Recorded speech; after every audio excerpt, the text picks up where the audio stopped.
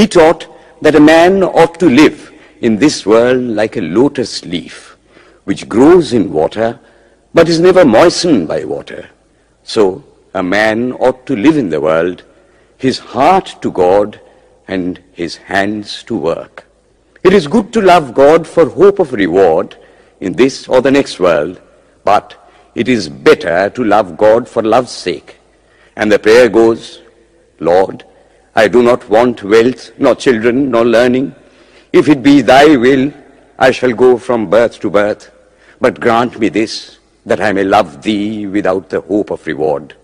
Love unselfishly for love's sake.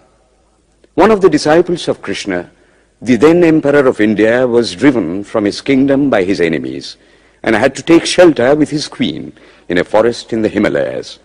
And there, one day, the queen asked him how it was that he, the most virtuous of men, should suffer so much misery.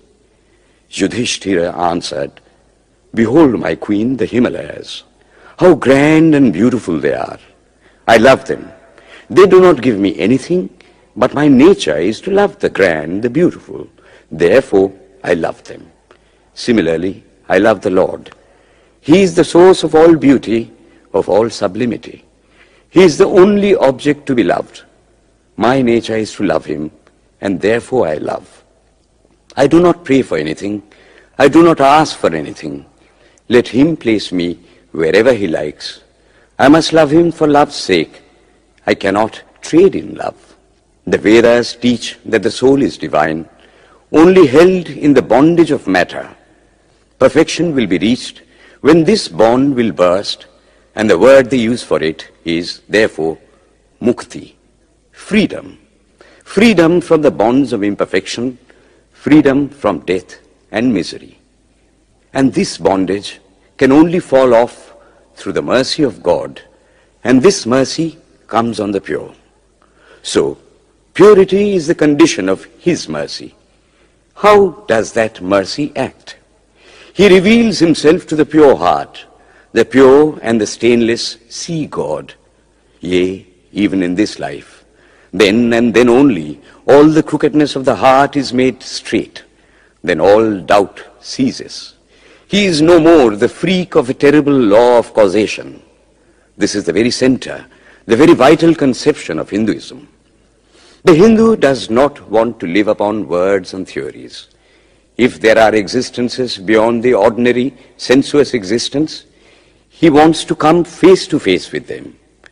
If there is a soul in him which is not matter, if there is an all-merciful universal soul, he will go to him direct.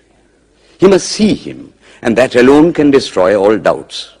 So, the best proof a Hindu sage gives about the soul, about God, is, I have seen the soul, I have seen God.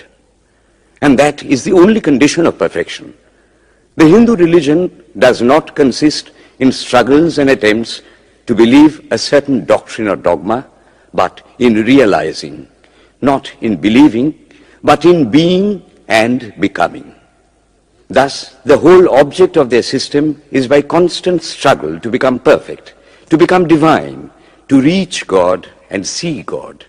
And this reaching God, seeing God, becoming perfect, even as the Father in heaven is perfect, constitutes the religion of the Hindus. And what becomes of a man when he attains perfection? He lives a life of bliss infinite.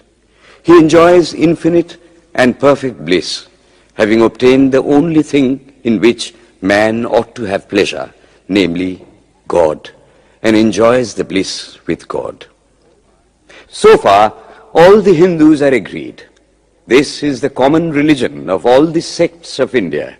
But then, perfection is absolute, and the absolute cannot be two or three. It cannot have any qualities. It cannot be an individual. And so, when a soul becomes perfect and absolute, it must become one with Brahma, and it would only realize the Lord as the perfection, the reality of its own nature and existence, the existence absolute, knowledge absolute, and bliss absolute. We have often and often read this called the losing of individuality and becoming a stock or a stone. He jests at scars that never felt a wound. I tell you, it is nothing of the kind.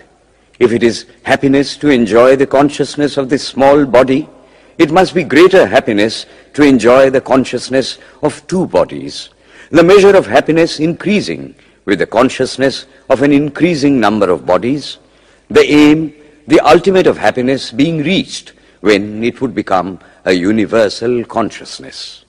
Therefore, to gain this infinite universal individuality, this miserable little prison individuality must go. Then alone can death cease when I am one with life.